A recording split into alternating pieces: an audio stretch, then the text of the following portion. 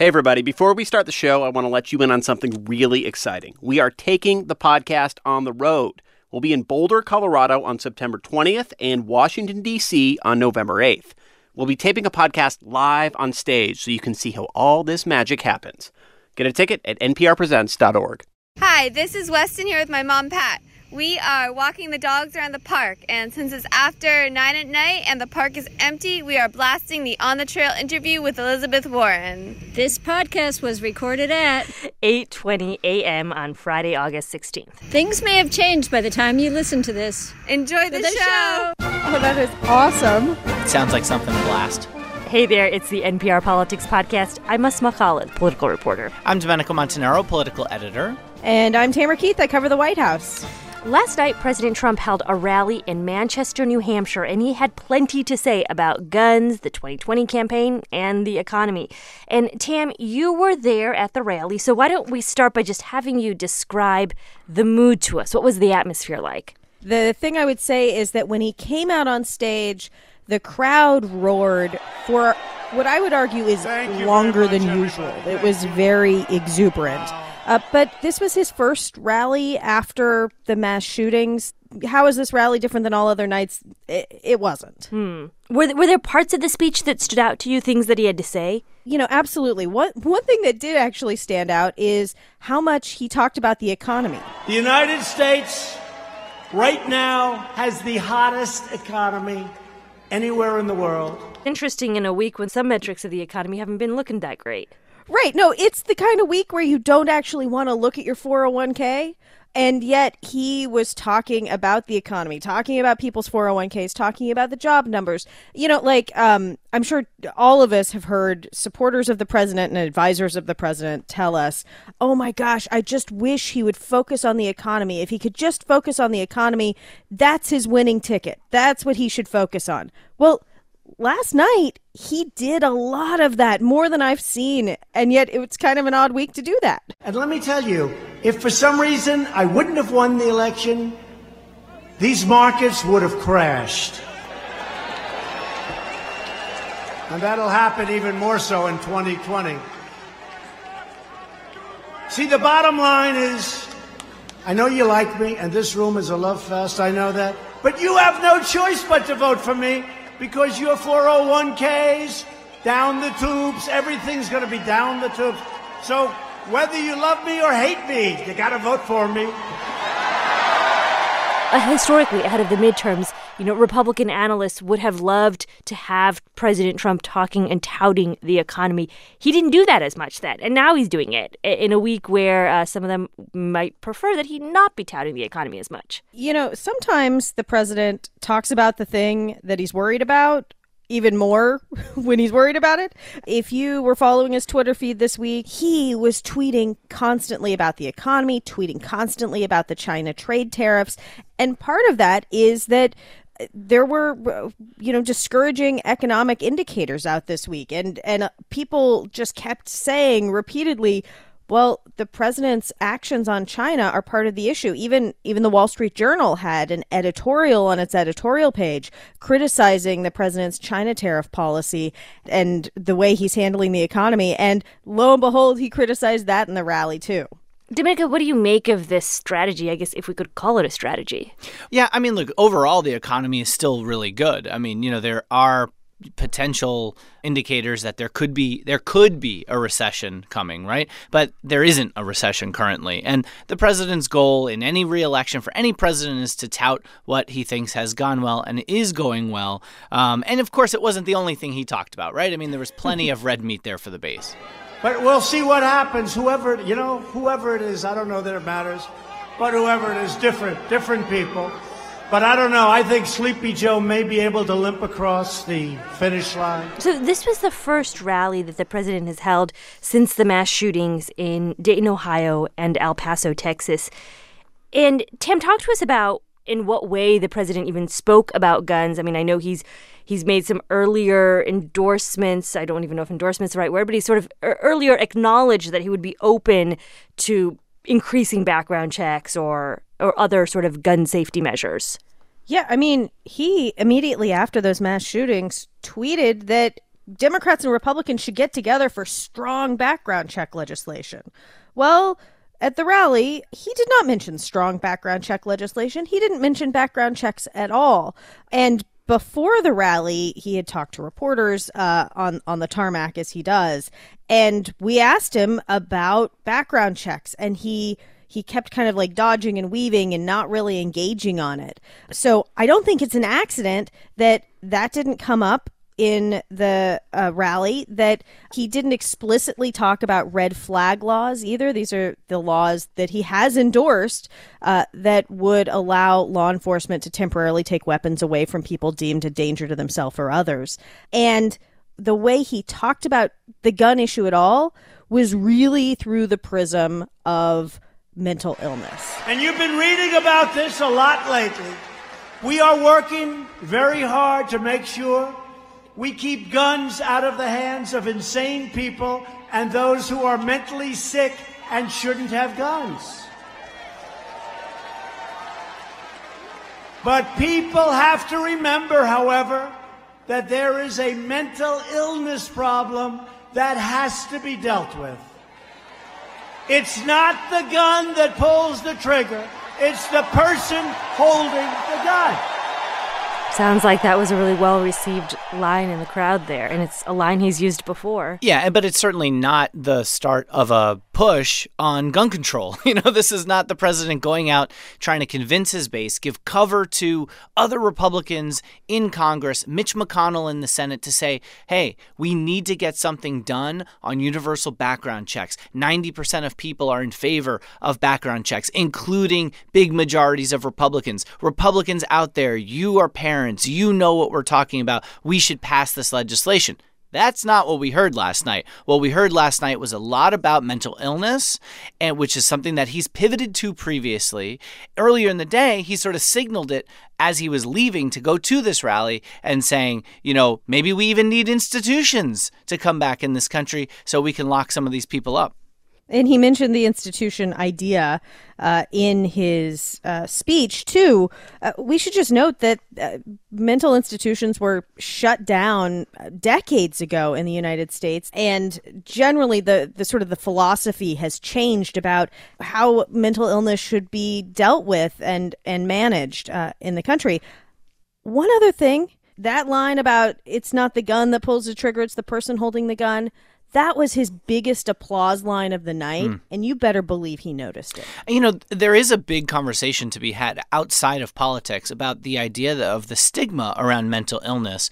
And there are a lot of people who, when talking about guns and gun safety, sure, people talk about mental illness, but we even saw the head of the American Psychological Association come out and say that he thought that this push about mental illness creates a stigma around mental illness in this country in a way that he thinks is unfair. He was saying that the rates of mental illness in other countries with less access to guns is similar to the United States, and they don't have the gun deaths that you see in those places. We're seeing the Democrats pivot and talk a lot more in this particular incident about the need for creating, say, a federal office for hate crime investigations, right? Or making this a conversation about white nationalism in conjunction to guns. And then here we have President Trump making this a conversation about mental health. And it feels like neither one of them is really on the same page at all. Because Democrats are arguing about labels and what to call the president. And they're talking about things like we should call him a liar. We should call him a racist. We should call him a white supremacist, right?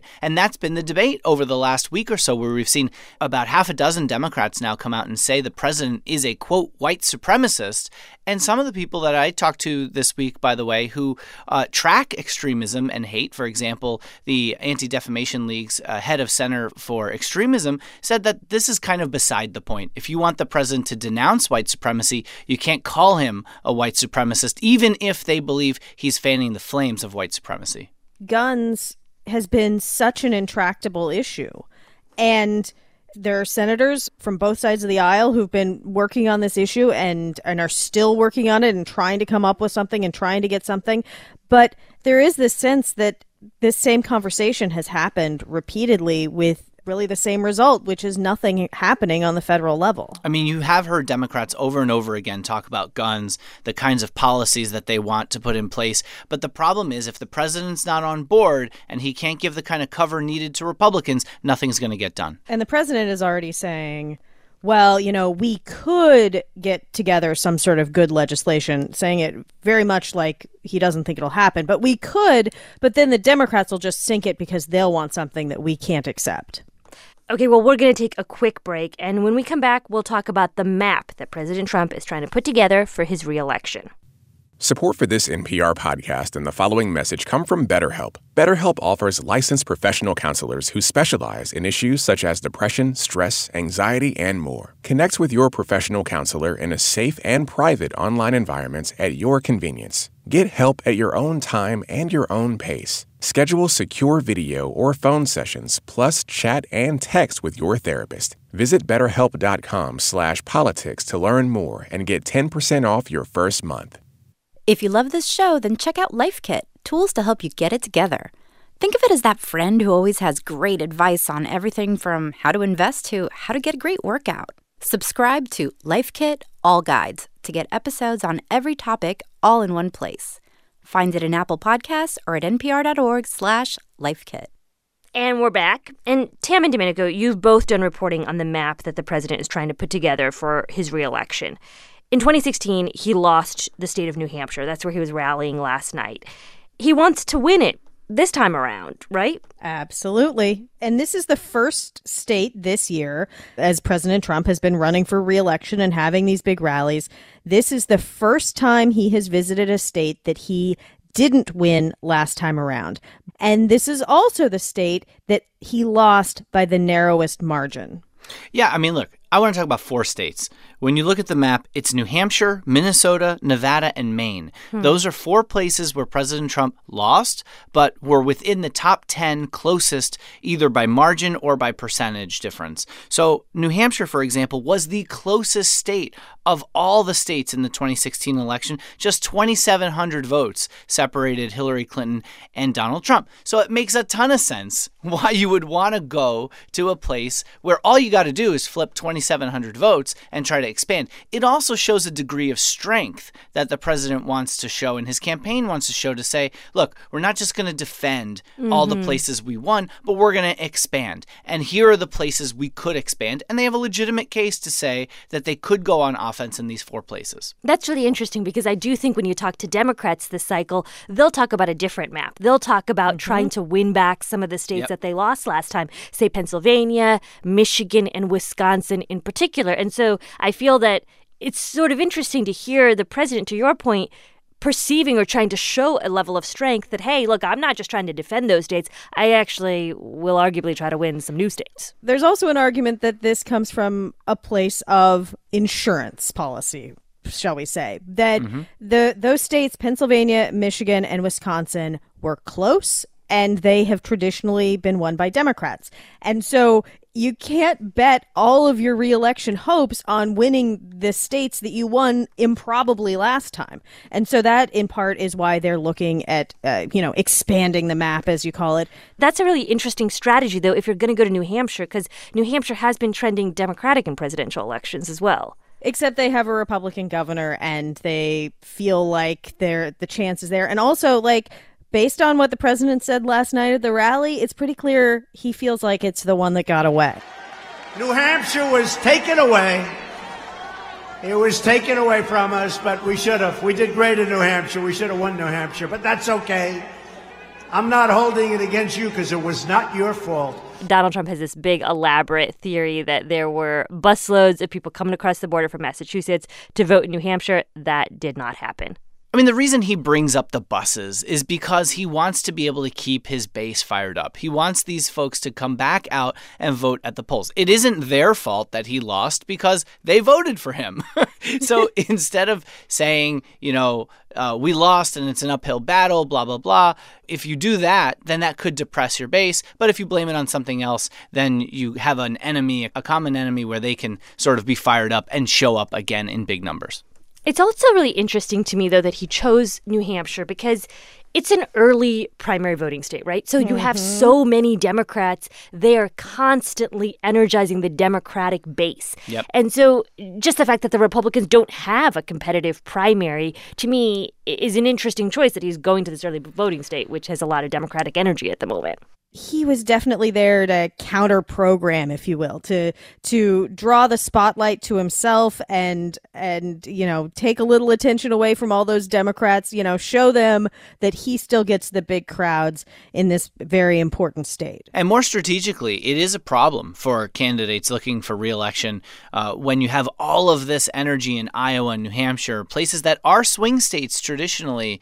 If there's all this energy, all this groundwork that's being done, all these activists that are being, activated and out there knocking on doors for the opposite party, that can be a problem for a president seeking re-election. Let me toss in one thing about that, which is that I was talking to some New Hampshire Republicans this week, and they say that the Trump campaign, combined with the Republican Party in New Hampshire, is already running a better and more intense campaign than they did in 2016. And that volunteers are out door knocking already. They are recruiting. They have a bunch of paid staff in the state.